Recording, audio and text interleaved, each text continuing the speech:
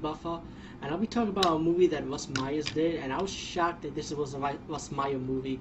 It's called Black Snake, and it was a movie I did not expect that it would be a Russ Myers style movie.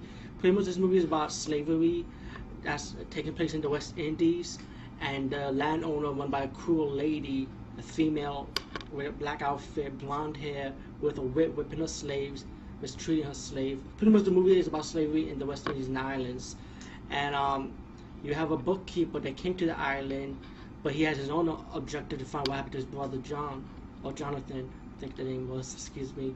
And as the story progressed, the slaves revolt and they fight back against the evil mistress and one of the land workers that be whipping them.